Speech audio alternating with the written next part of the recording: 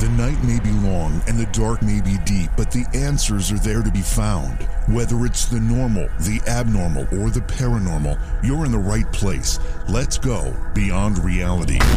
And if you thought Election Day was going to come and go on November 3rd, you were quite wrong. We've been dealing with it for months as we led up to the 3rd, and we will be dealing with it for at least weeks afterward, as things seem awfully confusing out there right now. I'd like to welcome Chatty Nanny. Welcome to your first live program. Great to have you along with us.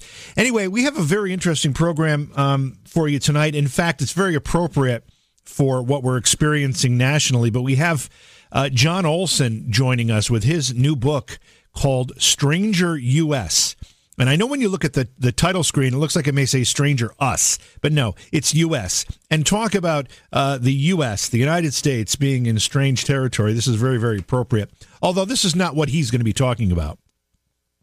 He'll be talking about his book, Stranger U.S., but his Stranger U.S. book explores strange phenomena and paranormal stories from around the country. He's written several books about this type of topic, and they've varied in geography. His first one was Stranger Bridgerland, and then he had Beyond Stranger Bridgerland, then he had Stranger West, and now he's got Stranger U.S. So it should be very interesting to hear what John has to say about stories that he's uncovered around the country that relate to the paranormal. We always enjoy doing that. I hope you all are calming down. I know, last night we had a best of program, or a classic here on the show, because I just wanted to sit, not worry about the program, not worry about talking, because I knew the election results would be coming in. I knew it would be contentious. I knew there would be a lot of back and forth. I knew it would be late.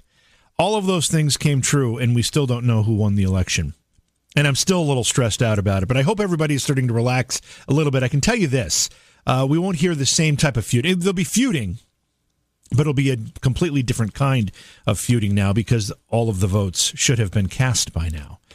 So that changes things a little bit. But anyway, we'll all hopefully wait patiently as we see all of this stuff unfold, and all these what look to be challenges and recounts and all that stuff when there's a close election, particularly with a close election where there were new voting methods that had never been tried before or used by the jurisdictions that use them. It's going to be a complicated process. So hang in there, everybody.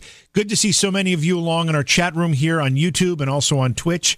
We love having you with us. Be sure to subscribe to YouTube at JV Johnson. Also, the Twitch channel is the same thing, just JV Johnson. Subscribe to us there. I guess that's all we have to talk about. We'll go to a break here. We'll get our guest, John Olson. I think this might be the third time. John Olson will be joining us. I think. I'm not entirely sure. At least second, probably third. But we'll have him on in just a second. It's Beyond Reality. Don't go away. Please support the program. Go to patreon.com/Johaw. That's JOHAW. When you need mealtime inspiration, it's worth shopping Kroger, where you'll find over 30,000 mouth-watering choices that excite your inner foodie. And no matter what tasty choice you make, you'll enjoy our everyday low prices, plus extra ways to save, like digital coupons worth over $600 each week. You can also save up to $1 off per gallon at the pump with fuel points. More savings and more inspiring flavors make shopping Kroger worth it every time. Kroger, fresh for everyone. Fuel restrictions apply. Okay, the new book is called Stranger U.S. Our guest tonight is the author of that book, John Olson. Been on the program before. His other books include Stranger Bridgerland and Beyond Stranger Bridgerland, Stranger West. We'll be talking about all of his experiences and his work and his research, and we're happy to have him. John, welcome back to the show. It's great to have you with us. JV, thanks so much for having me back on. I really appreciate that. I probably shouldn't ask this question, but I can't help it. Are you relieved that this election day has come and gone, even though we still seem to be having what might be a 2 or 3 week hangover from it? Yeah, I am. Just the fact that, the advertisements have kind of gone away and you kind of don't feel bombarded with it, even though, like you say, we don't know the full extent, and not everything's been counted. It's kind of nice to have it behind us, but Yeah, it's definitely been stressful couple days for sure. It's been a stressful, I don't know, the whole year. I mean, obviously 2020 has become a 4-letter word, but yeah, I find it kind of appropriate that your book is called Stranger U.S., even though, it has nothing to do with politics. It certainly describes the environment right now. It does, yeah. Not only, politics, but, everything that's going on. Just like you say, all of 2020 has just been strange and just annoying in a lot of ways. So true, so true. Let's talk about where you grew up, because you obviously it gave you your inspiration for your interest in the paranormal, obviously leading to writing the first book, Stranger Bridgerland. But talk about, is it the Cache Valley, or how do you pronounce it? Yeah, it is. It's pronounced Cache Valley. The word cache in it, it's spelled different. It actually comes from the French trappers' cache, where they used to hide their supplies, and it was called a cache. And so that's where it gets the name from. But, I grew up in northern Utah in Cache Valley, and I grew up in a home that was over 100 years old, and it was very paranormally active. And for the first, growing up, it was really hard because my parents didn't like us talking about it, just because they were afraid people were going to think we were crazy if we went around the small town saying, that our house was haunted as kids. So we weren't able to talk about it a lot outside of the home. And it got me very interested in all aspects of the paranormal and just kept me fueled on finding more and more out as I grew up. I want to talk more about your experiences in your home, but in the meantime, as you became more aware and more curious, you started to recognize that in this particular area you lived in, it had a lot of reports of strange phenomena. Yeah, and so as I got older, and as I became a teenager, oddly enough, I would have friends over to the house, and they would have experiences, and I would finally had to come out and say, yeah, my house is haunted. And then I started telling my story at parties and on, double dates. And it was at that point that I realized there was a lot of people coming to me after the fact saying, oh, I've had an experience. I've had this happen. And by the time I was 17, 18 years old, I started collecting stories from, around my area and getting people's stories of the paranormal, ghosts, Bigfoot, UFOs, and covering all those things. When you look at the area, give us a sense of what it's like. I mean, I don't know a whole lot about Utah specifically. I know there's some beautiful areas in Utah. But I often, just like when I say I'm from Cooperstown, New York, and I put the word New York into that, everybody thinks I live in a place that looks like Manhattan, which I don't. I live in, it couldn't be more rural where I am. So when I hear of Utah and I hear the Southwest, I think of, desert and flat and desert and brown hills around. What's the area like? So in the area that I grew up in, and I actually still live, northern Utah is very much mountainous with, pine trees, all kinds of trees. We live right next to, just over the mountain range from me, is the West Desert. So you go from mountains and snow and pine trees, almost what you would think of Colorado, kind of comes to mind. And then as you go up over the mountain towards the west, you go right into the West Desert, which is sagebrush and flats and rolling hills. And so there's such a diverse ecosystem, I guess you could say. We fall under the category of a high desert, but we do get quite a bit of snowfall here, a lot of skiing in this area. But Utah is, it's really vast and large, and because of that, you have everything from Arches National Park and all those in the south, which is a lot more hot and deserty, all the way to the north here, which is, like I said, mountains and pine trees and wilderness a lot. I have a friend that lives in Park City. Is that anywhere near you, where we're talking about? So Park City is south of me, towards Salt Lake. If you head directly east from Salt Lake, you would run into Park City. So Salt Lake City sits at the edge of the basically the mountain range, which runs north and south through Utah. And so if you go east from Salt Lake, that's where you get into the Uinta Mountain Range. And if you've heard of Skinwalker Ranch, that of course, yeah, is in part of the Uinta Mountain Range, and so it's further north, close to me. But I'm right up near the Idaho, kind of Wyoming border, up, gotcha. Very much to the north. Gotcha. What a beautifully diverse country we have. You know, you can if you I've never driven coast to coast. I've come close, but when you look at the variety and the spectacular natural wonders and natural environment we have in this nation, it's quite amazing and striking. And just hearing you describe that tells me I really have to visit Utah someday, because I have not done that. You bring up the Skinwalker Ranch, and you've obviously written extensively about the area that you live. What is it about the Utah or the Southwest that it gives it what seems to be a very high propensity of this paranormal type activity? You know, I'm not sure what brings it in, but it sure does have a lot. Like you mentioned, the Skinwalker Ranch. Anybody who's read or watched anything about it, they have everything from apparitions to Bigfoot and UFOs. It seems all connected almost in that area, almost like it's a vortex. And a lot of Utah is like that. I've lived here my whole life, and I still get stories and people coming to me that say, "Oh, have you heard about this place in Utah?" And I'm like, "No, I haven't." And they tell me about it. So even now I'm learning about more and more just in my neck of the woods that is so paranormal. Let's talk about this house you grew up in and the fact that your parents really didn't want you talking about the things you were experiencing for fear of maybe ridicule or harassment or whatever it happens to be. But tell us about some of the experiences that you had. So, growing up, some of the things that went on when I grew up was the spirit in there. And I don't. It's not evil. It's never been evil, but it's had a very kind of a trickster vibe to it. Loves to play tricks on people, and some of the things that would go on. Of course, there was always footsteps, especially on the staircase that went from the main floor to the second floor. And oddly enough, when we were little kids, you always come up with something to explain what's going on. So we came up with calling it the stair monster, because that's what we heard a lot, was the footsteps, whether it was heavy boot steps or kids' footsteps running up and down.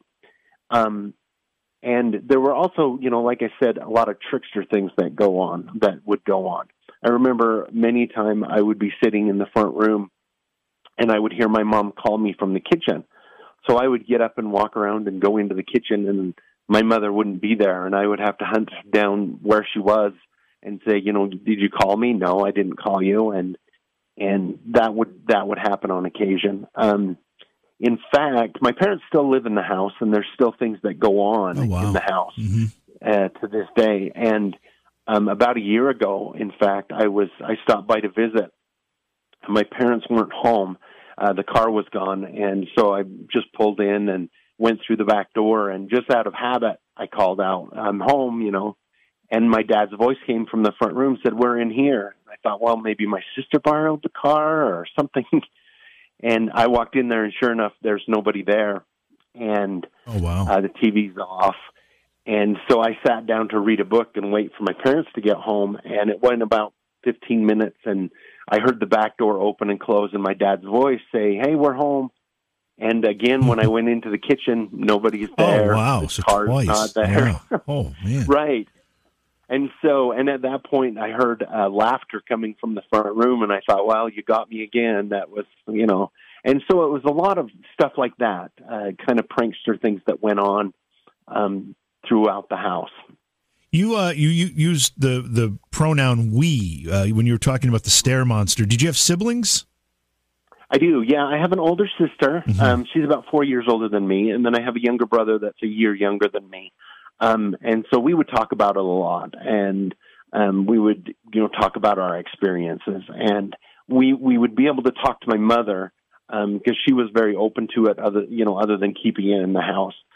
Oddly enough, my dad back then, he would tell us, our house isn't haunted. Don't tell people, that our house is haunted. And but then I found out years later that he himself was having experiences and not sharing it with anybody because, again, he didn't want to, spread that out that our house was haunted and that maybe we were a little crazy, which luckily now there's not that stigma out there, I believe, because of different shows that go on and different people who are talking about it. But definitely back then in the early 80s, there was definitely that fear going around that, you don't want people to think you're crazy. Was your father or your parents' hesitancy to talk about this, did it have anything to do with religious beliefs? No, I don't think so. I did grow up in a religious home, but in a lot of ways, my religious beliefs growing up just reiterated the fact that there is life after death, and in that fact that they could be around us at any time, people who have passed on. And so I don't think it had so much to do with religion, just the fact that it was a small town. And, people like to kind of talk in small towns. Sure. And again, back then, you didn't have the shows like we do now, and we don't have people talk about it like we do. And even today, I find when I'm interviewing people, they're a lot more open about their stories. Yeah, there's no question that particularly paranormal reality television has introduced these conversations to the mainstream discussion as opposed to these, kind of whispered discussions in the back of the room, which has helped. It's allowed many stories to come forward that wouldn't otherwise, and it's allowed a more scientific approach to the idea and to the concept and to the phenomena, and I think that is helping us find answers. We don't have many answers yet, but it's helping us find them for sure. Yeah, definitely. And, different shows that you watch, it's good to get, especially when they're helping people and they come into a house that somebody, feels it's haunted and they're able to show them, it may or may not, I love how, especially when Jason does it and he's either able to debunk or say, well, this is what's going on. Yeah. And, this is what we can do about it.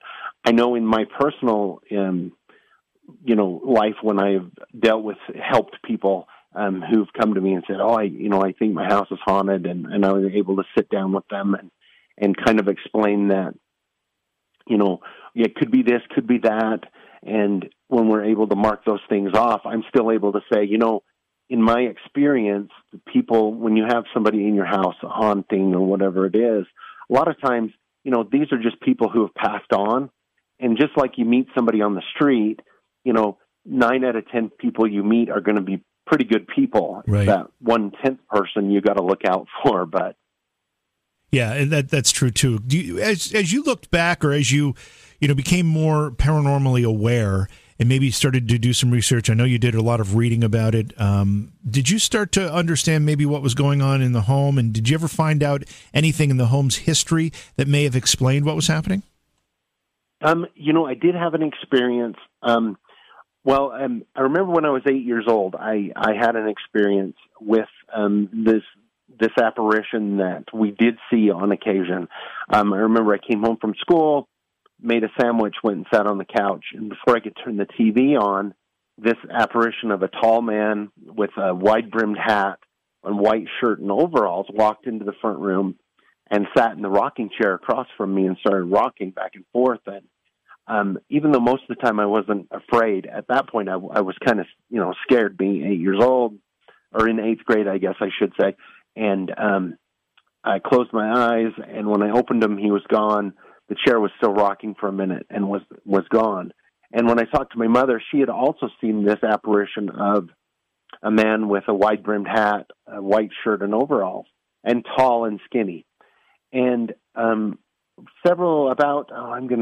about 10 years ago, my grandmother passed away, and she lived about a block away from us, not very far at all. And my family, the house that I grew up in, my family had owned that and been part of that back near the turn of the century. They weren't the first people to build the house, but they had bought it before.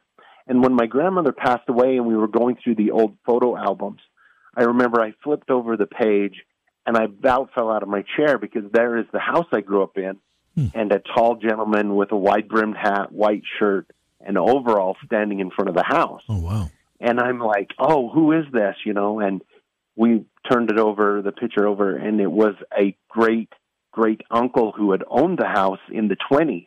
And so we know that that's the apparition that we see is a great uncle that owned the house. Oh, that's really cool. Now, so that means that the house has been in your family for quite some time. Yeah, it has. The original owners, it was originally built, I've done quite a bit of research on it, back in the Old West when the railroad was being built all over the western United States and part of the East, in fact. In order to pay for the railroad, the United States gave the railroad companies land, right, and then they would build things or sell them off to farmers as they moved in. And the land was originally part of the railroad company's land, and then they sold it off to a gentleman who built the farmhouse and had a farm here. And then after he passed away, near the, I want to say 1960s, or 1916, sorry, is when my great uncle purchased it and raised a family there. So from then on, it was kind of in my family. The last question I'll ask you about the house in the area is obviously Utah has a rich Mormon history, and the Mormons have such a fascinating story. We've talked about their stories quite a bit, and their the original founding in upstate New York and their move across the country with several stops along the way, finally settling in what was considered to be wild country in Utah, and building quite an active and robust society there. Is there any Mormon history in the area that you're in, and could that have anything to do with fueling any activity? Oh yeah, it definitely could. I actually trace my ancestors on my father's side back to the first pioneers that moved to Cache Valley. Wow. So, which is kind of neat for me, to be able to trace it, all the way back through there. And with some of the sightings, in fact, in one of my books, I'm trying to remember exactly which one it was, a lady and her mother was driving, and all of a sudden in the field next to them, they saw a wagon train, filled with kids and animals, and they thought it was a recreation, and they thought, oh, this is so neat. And so they got down the road to where they could turn around and come back because they wanted to see it again. But when they got back, it was gone, and they called the Western Heritage Center, which is right near there, and said, oh, what happened to your, recreation? We wanted to see more of it, and they didn't have any idea what they were talking about. It was maybe a vision of the past of some of the pioneers that had moved into the valley. So I definitely think that has a lot to do with the vibe and the paranormal that's going on here in the valley. Now, I know you said that this this apparition you saw with the wide brim hat and the white shirt and all of that, you traced it back and you recognized that it was your great uncle. However, when you first started describing that, when you start to say you saw an apparition with a hat on, people automatically think Hat Man or something very sinister. And I'm assuming that there's no connection with this sinister Hat Man that we've all heard about and talked about. And you probably haven't had those experiences, but I got to ask, any connection?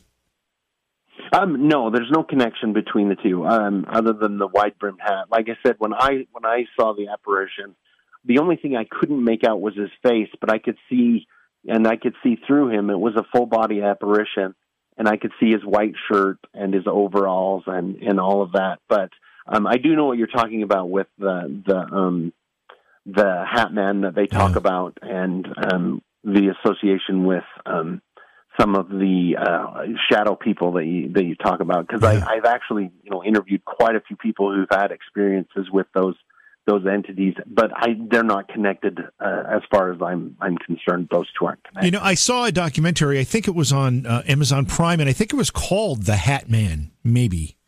That sticks out in my mind. All I know is it was creepy as heck, and when I was watching this thing, I thought, this is a documentary, but this is far more disturbing than many fictional horror films that I've seen in any time recently. So the Hat Man story kind of has a bit of a place blazed in my mind that sends a shiver down my spine when we start talking about it. And I'm glad that your story isn't that one, because it is a bit of a disturbing one. But tell us more about your paranormal evolution, if you will. You became curious because of these experiences that you were having. You started to read, you started to research. Obviously there's a bit of a path that led you from that to being the author of several books on these topics. Yeah, so when I first started out, again, like I said, I was 17 or 18, and I started collecting the stories. And back then, in early 90s, there was no internet. There wasn't a lot of, way to get out and get a wider view of the paranormal, other than reading books about it.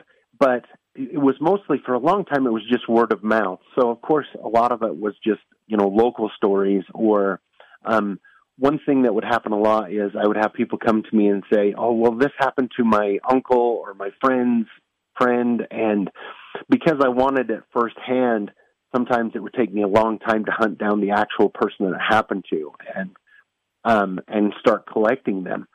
And interestingly enough, about 5 years ago, I remarried, and my wife, I had to explain to her what all of my documents were about the stories and how I got into it, and she was like, well, what are you going to do with them? And I said, well, I'm going to write a book someday. And she goes, well, why don't you do it now? And she was so great to, be supportive and help me with that first book. And because the first book was Stranger Bridgerland, and it was a lot of the stories that were collected here locally. And as that book got out, more people were able to contact me. I was able to use Skype and other things and other means to, broaden the horizon and gather stories from further out. And as I kept going, I just continued to gather stories. Even locally, I still gather stories, but it's gone wider and wider to the last one here, which was Stranger U.S. So it's just been a great journey doing it. I just love meeting people and hearing their stories and getting to document them. How did you start that first book, as far as collecting the stories and talking to people who had these experiences? When you do it for the first time, you're kind of learning as you go, right? Right. Yeah. It takes a little bit to, take the stories and, interview people, and I turn them into a first person story. So you're hearing it from their point of view and going from there. A lot of people, even today, are okay with sharing their stories, but they want their name changed, which I'm fine with. And I also have, I've still got a stack of stories from people who've let me collect their story, but they're not yet ready for me to be able to write them up.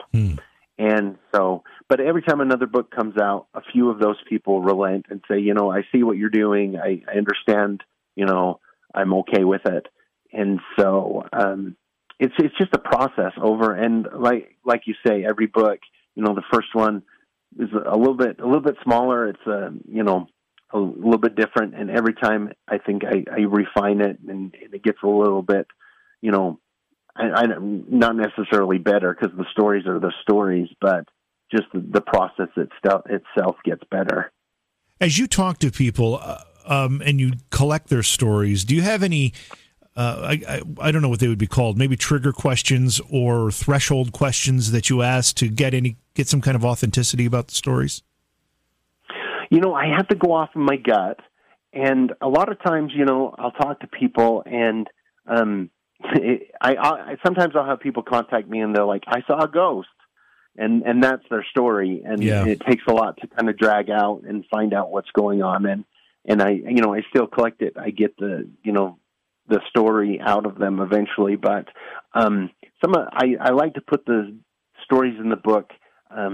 My wife and my editor help me select what stories would be best for each book, because of course some ring a little bit more true, and some are just really strange and out there, and I'm kind of drawn to those.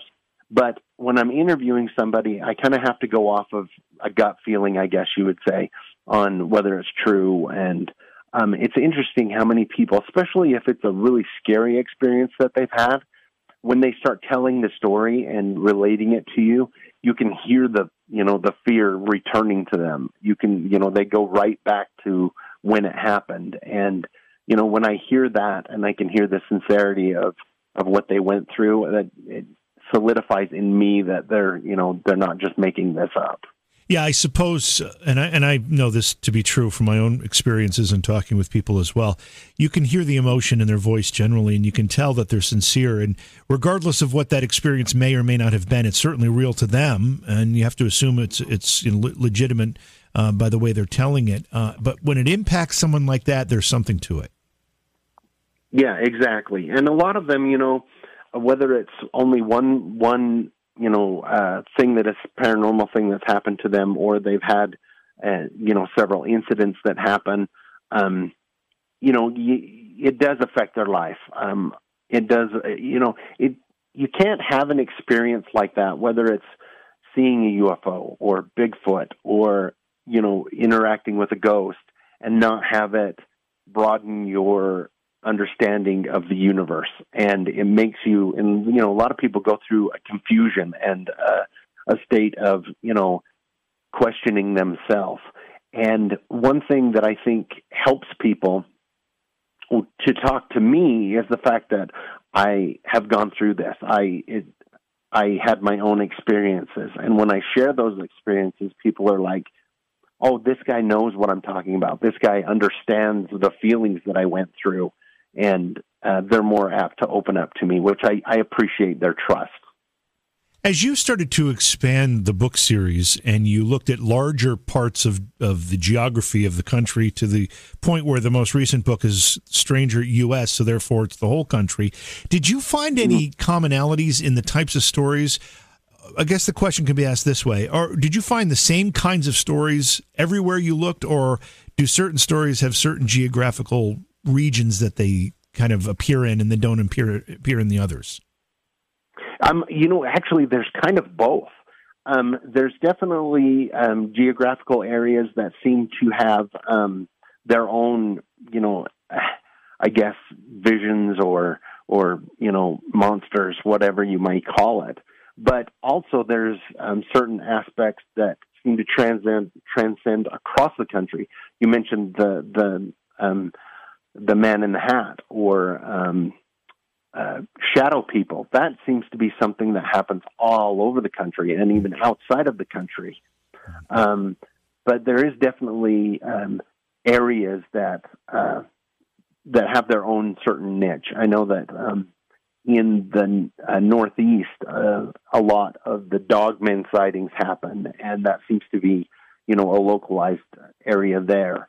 One thing that I did find interesting is when I'll have a story and I'll talk about it, or somebody will read my book, and several times they've contacted me and said, "Oh my goodness, until I read your book, I thought I was the only one that had that experience." Mm-hmm. And that will happen a lot with the Black-Eyed Kids. That happens quite a bit with that. In one of my first books, I had a story about a young man who was camping, and something was impersonating his cousin, trying to draw him out of camp. I called it Not My Cousin. And what was amazing was that, I'd only ever heard of that from this one individual that I interviewed. But when I talked about that story, I had several people contact me that said, I thought I was all alone. I also had an experience where something that was mimicking my cousin was trying to draw me to an area that I shouldn't have been. And I was able to gather their stories. Oh, wow. So it's definitely, there's stuff like that happens that seem to happen in a lot of different places. In my last book, in The Stranger U.S., I interviewed a young lady who, well, she's not very young now, but as a young lady, she was coming home from school, and she lived with her grandmother, and her cousin who lived a town over would always come for the weekend. And as she'd missed the bus from school, so she was walking home. And as she was walking by an abandoned building, her cousin was in the building trying to get her to come, with her into the building. And so she followed into the building, and then her cousin was further in the building. And she's like, "What are you doing? We're not supposed to be in here. I know there's homeless people that are around here. What are you doing?" And she just kept drawing her further and further in. And she finally, got the feeling that something was wrong, and she ran out. And when she ran home to her grandmother's house where she lived, her cousin was there and had never left the house the entire afternoon. And so things like that seem to be a story that people are experiencing all over the country. Okay, so we've got to talk about this particular phenomenon a little bit, because I've not really heard this before. You're bringing it to my attention for the first time. This was introduced to you by a single story that you wrote about, and once you wrote about it and published it in one of the books, you had other people come forward talking about it. Did you ever get any information that allowed you to understand what this phenomena might be? Is it a cryptid that is doing some kind of shape-shifting and impersonating, or is it a spirit, like a ghost type entity that is, again, assuming the identity of someone that is familiar to you in order to lure you in someone? Is it demonic? Do you have any idea what we're talking about here? I would only be speculating what it is, but to me, it feels almost like either something demonic or something on the side of the Fae. I don't know if you've heard. Yeah, sure. If you guys talk much about that, but that actually goes through because a lot of times when I read stories or when I write stories and I interview people, I will try and connect it back to something else and see if there's written history of it. But the Fae have been known to do that, back through time, mimic people and try and lure people into the woods. And they used to tell kids in Western Europe, the big thing was, never follow anybody into the woods, that even if you think you know them, because it's the Fae that are trying to kidnap you. And so I always kind of go back to that it could be a Fae spirit or something like that trying to lure the children or whoever it is away for whatever purpose. I'm not sure, because who knows if, with all the people that go missing in the wilderness and everything like that, you have no idea if it's somebody who's followed too far and you just never knew what happened to them. But so it's definitely something that's really kind of creepy. Yeah, it's very creepy, and I'm very fascinated by it. It's one of those things that we talk a lot about some of these topics. We talk a lot about. We talk a lot about Bigfoot. We talk a lot about ghosts. This particular topic is relatively new, and it has an air of sinister to it that I find very fascinating.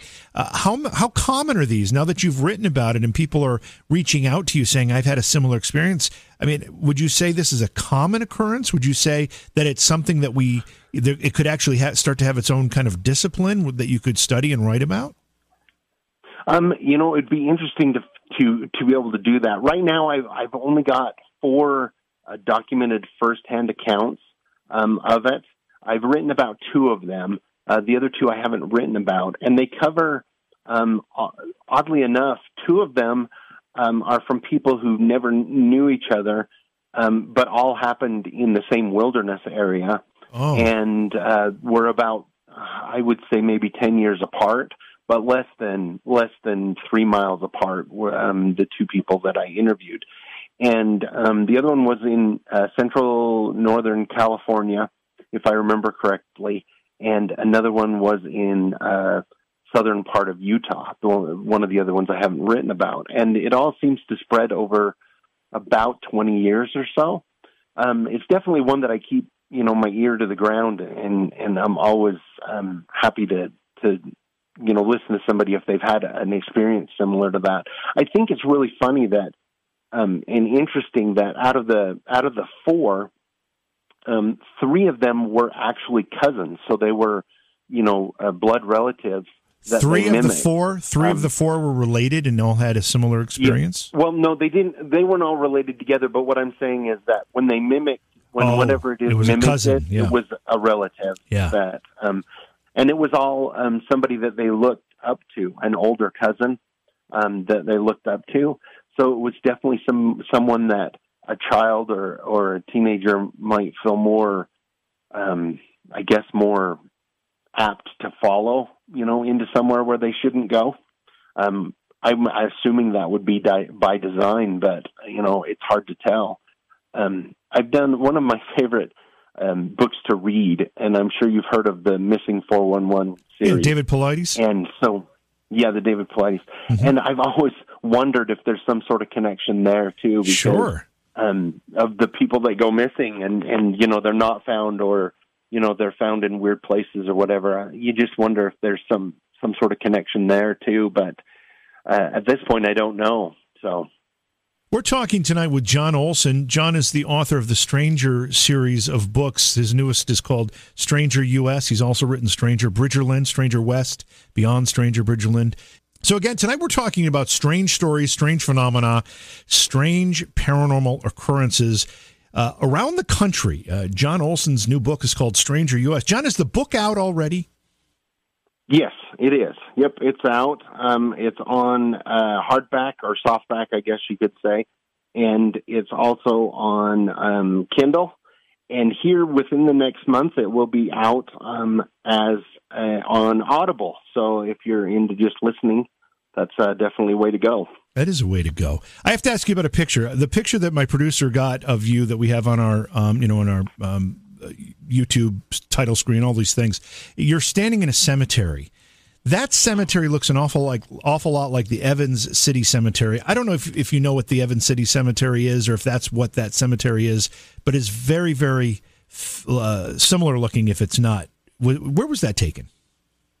That was actually taken in a small cemetery in a small town called Manaway.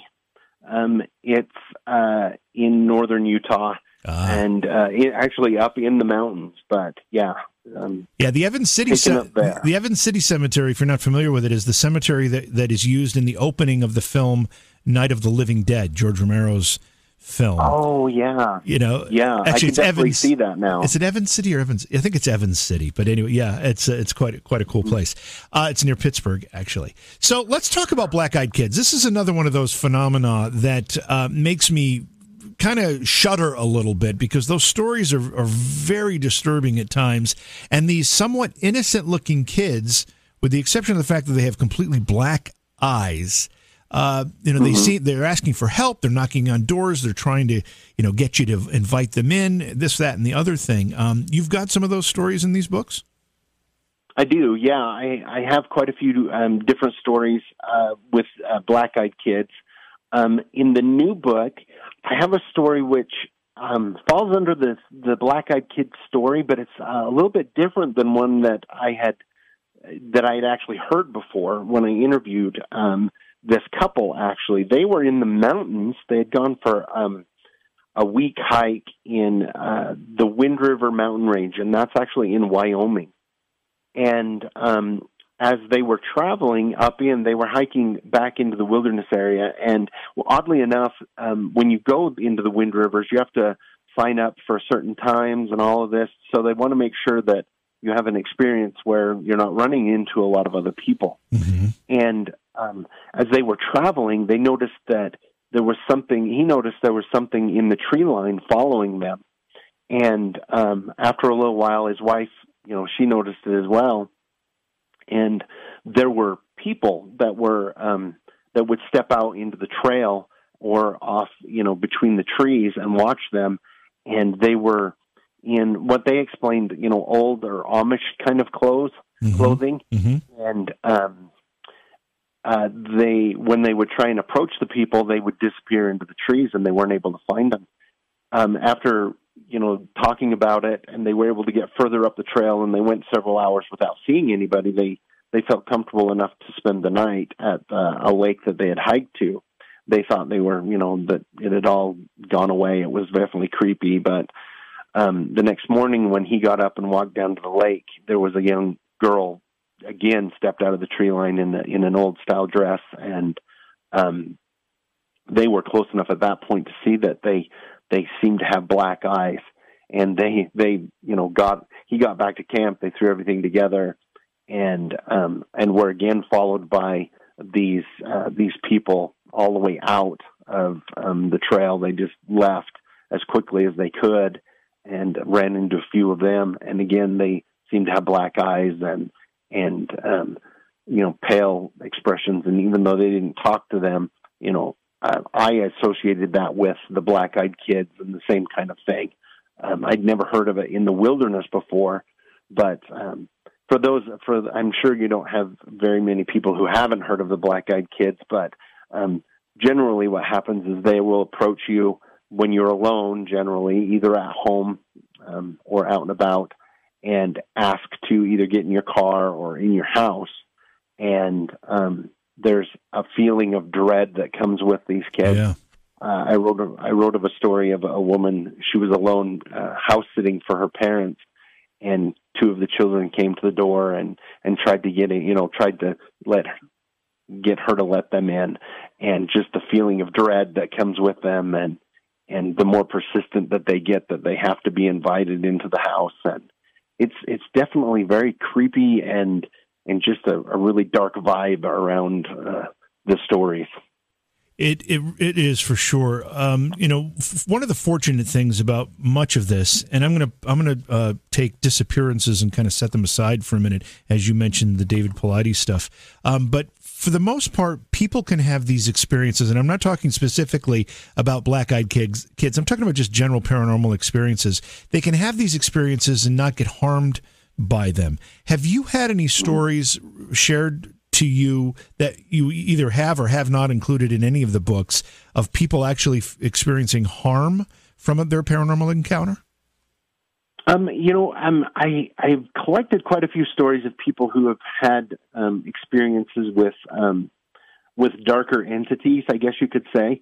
I haven't included any of those in my books just because a lot of times I feel like some people may have gone looking for something like that, darker, and that's how they got attached, or it got attached to them. I did have a story that I put in my new book of a young woman and her boyfriend. They were living in Salt Lake area. This is back in the 70s, if I remember correctly. And they had a ghost in the house, a very dark entity that was, plaguing them and their dog. The dog really didn't like them. Like this entity. And the upstairs room, the dog would go nowhere near the upstairs bedroom. And on one day, she said that she got called into work. Her boyfriend was already at work. So she left the dog in the kitchen, which is on the main floor, and went to work. And later on that evening, her boyfriend called her and said, there's been something happen. You need to come home. And when they got home, somehow the dog had been lured into the upstairs room, and then the door had been shut and locked. Ooh. And the dog had scraped the inside of the door trying to get out and eventually jumped through the window, causing its death to try and get away from whatever it was. And so that's really probably the darkest one that I've written about. Her poor dog ended up dying because of the incident. But it definitely can, come to harm. I think there's that line between ghosts and I guess dark or evil entities. Definitely that you got to be very wary of when you're dealing with. There are a lot of stories that relate to cryptid-type creatures like Bigfoot and other things. Did you have any concentration of stories that relate to any specific cryptids? I've collected quite a few stories in the area that I live of Bigfoot. And what's really interesting is, I interview these people and they tell me their stories, and I like to go to the area and mark it on a map and everything. And what's very interesting is there's an area in the Cache National Forest and where I've interviewed people that's seen Bigfoot. And again, they don't know each other and they don't really, talk to many people other than me. But I can draw, a circle that's maybe 5-mile diameter, and they all happen right within that circle. And so I find that really fascinating, that there must be something in that area that keeps them there, or that they're concentrated or something. But it definitely, I guess, reiterates their stories and verifies to them. I know not very long ago, I think it was in my book before this, I interviewed a woman, and her husband were in the mountains driving her Jeep, and it was getting dusk. and she noticed that there was a man standing there at the tree line in dark clothes. And as they stopped, the man jumped into the tree and ran right to the top of the pine tree, like a monkey would. Huh. And that was at that point they realized that it was covered in hair. And I found it interesting, pardon me, that it wasn't very tall. Maybe she said it was maybe 5 feet tall. And I talking to her and the way it acted, I thought and believe it was a juvenile Bigfoot that they witnessed. And its reaction to climbing the tree to get away from them was definitely fascinating. What is your favorite category? Is it ghosts or something else? You know, it kind of goes back and forth just depending upon what I'm doing. I really do like Bigfoot. That's one that I really love. That's one that's on my bucket list. I've never seen one, but I sure would love to do that. Go in an area and be able to see one. Growing up, I spent a lot of time in the mountains, and that's definitely one that I would love to see is a Bigfoot, a Sasquatch. Do you have a lot of alien or UFO type stories in the series? You know, I do have quite a few UFO stories. And again, I find it fascinating too. We talk about people who have experiences, and then later on you find out that somebody has had a similar experience. I interviewed a gentleman who he was in the Wyoming area between Idaho and Wyoming delivering parts. That was his job. And he was driving to an area called Jackson Hole, Wyoming. And he had delivered the parts and was coming back, and it was getting late. And he always kept a bedroll in the back of his truck. Mm-hmm. And so he just stopped at the side of the road near a spring, near a little river off in, the wilderness and slept, and was woken up in the middle of the night by a humming sound and lights in his truck. And when he got out, there was a V-shaped UFO hovering about 100 yards from him, and there was a beam, and it was sucking water up out of the stream. And he watched it, and then the beam shut off, and he was close enough, he said he could hear the water fall back down, the water that had been suspended and didn't make it to the ship. And after a few minutes, it took off and was gone. And I interviewed him, and before I even put that in my book, I interviewed another gentleman who had the exact same experience 80 miles away with a UFO instead of a triangle. But the exact same thing had happened. Wow.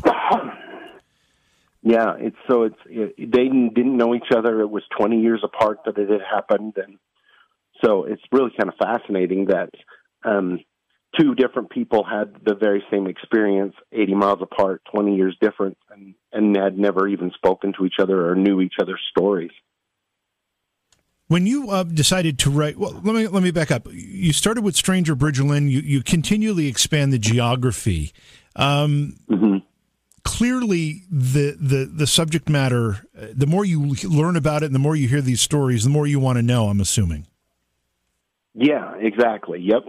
The more I like to learn and even new stories that I've never heard before or that don't relate to anything exactly. I love to hear about those stories. And even though, like you say, the geography seems to continue to expound with people contacting me, the stories are, like we talked about before, a little bit similar with UFOs and everything like that. But mm-hmm. I love stories that are unique for sure. Any of these stories, and I imagine the answer has to be yes, but I'll let you tell me, any of these stories, as you were hearing them, send shivers down your spine? In fact, maybe even to the point where you were hesitant to write about them? There definitely are stories when I hear them and people talk to me, and they bring shivers to my spine, and I'm never really hesitant to necessarily write them. Again, I have a lot that may be more towards the demonic that I've kind of avoided writing about just because of the subject matter. But the more spooky or the more strange the story, definitely the more I want to write it and get it out there and entertain people with it. So, because it's kind of like there's the entertainment part of it, and then there's also the getting the stories written down and sharing them and letting people out there know that they're not alone, and so it's all kind of wrapped together. The interesting thing about a lot of this stuff, particularly for those of us who have this curiosity that we've developed over the years, and John, of course, you have that same curiosity, is that when we hear some of these stories, we want to go out and experience them for ourselves. Have you heard of any, like, whether it's a Bigfoot sightings or an odd bridge that has weird property or anything like that you said, I've got to go check this out, and you've gone out and taken a look for yourself? Whenever it's a local story, especially, or within driving distance, I love to go and visit the place and just get the feel of the area. Don't necessarily always have, the same experience as those people, because as we know, it's kind of like a crapshoot, even when you go to a house that is haunted, whether you are going to experience something. But I definitely like to go there and spend some time and kind of look things over.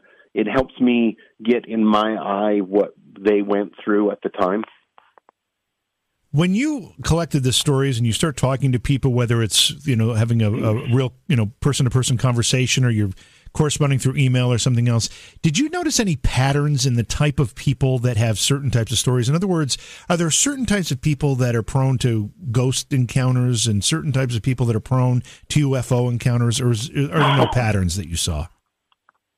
I definitely think that there are people out there that are more attuned to that, especially when it comes to ghosts and the paranormal like that. I think there's definitely people who are more, I guess you would say, psychically connected or just connected in that way, almost to the point where ghosts maybe even be attracted to them. And then there are people out there who've had a one-off experience, and they want to share that. But it kind of piques their interest to the point where they want to go out and learn as much as they can. And some of them really, they turn to ghost hunting and to try and capture that feeling again, which I think is great. I think when you're going out and trying to capture that feeling again, it's kind of amazing. What type of read are the books, particularly the new one? I'm sure they all have a very similar feel because they're a similar approach and it's a series of books. But would you describe these books as, kind of campfire, sit around the campfire, tell stories kind of read, or is it more of an academic study? More of a around the campfire kind of read, kind of looking for, to get scared and kind of, get that feeling of the paranormal.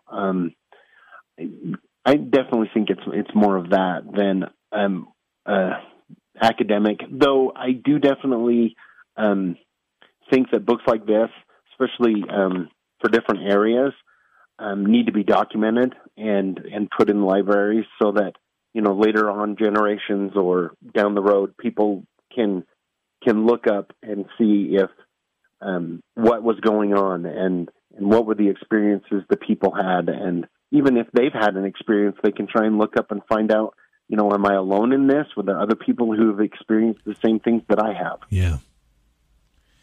Yeah. What is it about us, most of us anyway, that just love that adrenaline flow from hearing something that's a little bit scary, a little bit creepy, a little bit odd, maybe a little bit threatening, but not too much threatening? What is it in us that likes that? I think it is, it's a deep down feeling that we have from our, ancestors back in the day.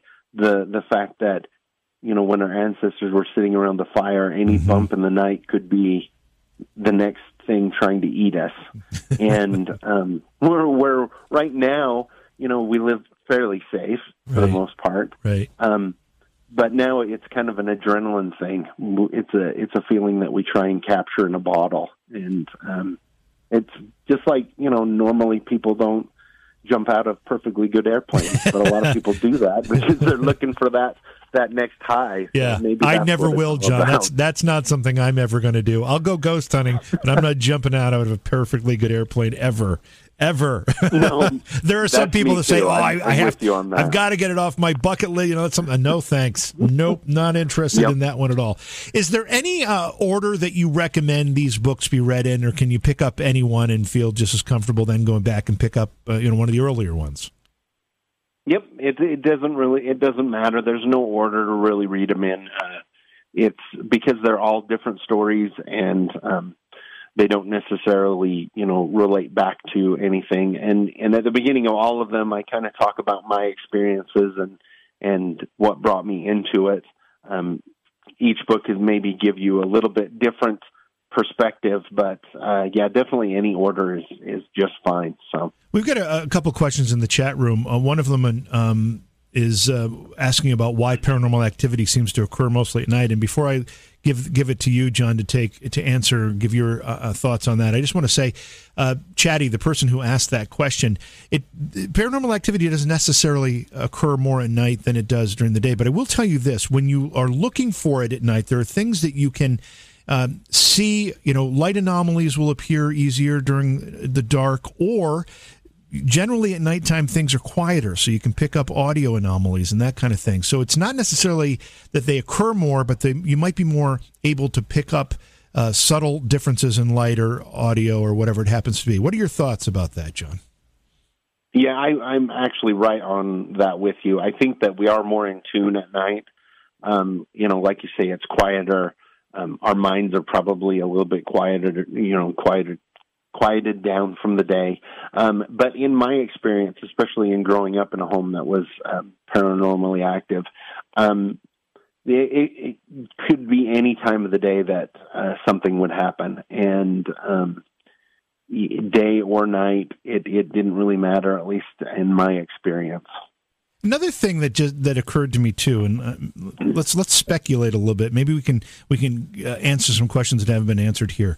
I have a radio background. I've owned radio stations. It's been my business for a lot of years, so I know a lot about it. And one of the things I do know about radio waves and radio frequencies and that energy is that the sun can affect it. Sunspots can affect it. If you've got satellite signals coming in from wherever it is, sunspots can affect those signals. I'm wondering if energy from the sun actually can interfere with whatever the energies are, the vibrations are that help some of these spirits manifest, and therefore when we aren't in direct sunlight, or the sun is on the other side of the earth, it isn't affecting those things as much. It isn't interfering as much. What do you think about that? That could very well be. Yeah, that does make a lot of sense because, like you say, any number of the sun's rays and the way it affects our atmosphere definitely could, put a damper on that. That makes a lot of sense, actually, when you say that. Yeah, that's something that just occurred to me. Maybe you and I will have to write a book about this. Yeah, we might be on something. So, John, where can people get? That's a question. Oh, sorry, no, go ahead. I was going to say that's a question I get quite a bit. Especially from skeptical people. They're like, "Why does it only happen at night?" And that's the first thing I say is, well, it doesn't always happen to happen at night, but a lot of times, we're quieter at that time. Here's a perfect example of how this works, and it's another radio example. But when you listen to AM radio specifically, or shortwave radio, but AM is what many people are familiar with, you pick up stations during the day that are close to you. But when you listen at night, you can pick up stations from across the country because the sun is no longer interfering with those waves. And, again, it could be something to do with the sun interfering with whatever energies it is that paranormal entities use to manifest or manipulate. So this is something that I think maybe deserves a little more thought. Yeah, no, I definitely agree. I had not heard of that, but it makes perfect sense. That makes perfect sense. And it's interesting that you mentioned with the sun and everything because as humans, we only see a very small spectrum of the light. That's right. That's actually visible. And so that could definitely have something to do with it as well. Just the fact that, now we're lucky enough to have cameras that pick up ultraviolet and stuff like that. But that could also be affected by the sun, sun's rays if something's coming in ultraviolet, because you're just getting lambasted with ultraviolet from the sun at all times when it's up. So, yeah, great point. Where can people get the books again? So they can be picked up on Amazon. Just look up any of the books on Amazon, and they're available softback or Kindle versions. And again, they will all be available here shortly on Audible. So if you enjoy listening, definitely look them up on there. So, we go from Stranger Bridgerland to Stranger West to Stranger U.S. This geography keeps expanding. What's next? I'm working on the next one. I'm getting stories, again, from all over the United States. I'm in the process of writing them up right now and going through some of my older ones to see if there's some in there that can go in. And so as long as there's going to be paranormal stories and people that want to talk to me, I'm just going to keep going because I love doing it. I love talking to people about it and getting their stories. I like to go out and speak at conferences. Hopefully when the COVID's over and things start opening up, we can get back to doing that again, which would be great. And I love meeting people face to face. If somebody has a story or an experience they'd like to share with you, how would they do that? So you can go to my website, which is strangerbridgerland.com. You can look that up on Google; it'll come up. And there's a section there where you can contact me through the website. And I'm usually really good to get back to you as soon as I can because, again, I like to get your story as quick as I can and talk to you. I just love that part, getting people's stories. So that's the best way to contact me is through my website. Terrific. John, when you have the next one ready to go, be sure to reach out to us. Let us know. We'd love to have you back on so we can talk about that. That'd be awesome. I really appreciate you having me on. It's always a blast to talk to you, JV. Beyond Reality Paranormal is hosted by JV Johnson and produced by Orion Palmer and Slick Eddie Edwards. Like us on Facebook and subscribe to our YouTube channel. Please consider supporting the program either through your podcast platform, click on the link in the description, or on Patreon at Joha Productions. If you'd like to be a guest on Beyond Reality Paranormal or you have a recommendation for a guest, contact our producer, Slick Eddie Edwards. Eddie is spelled with a Y at slickeddieedwards@gmail.com.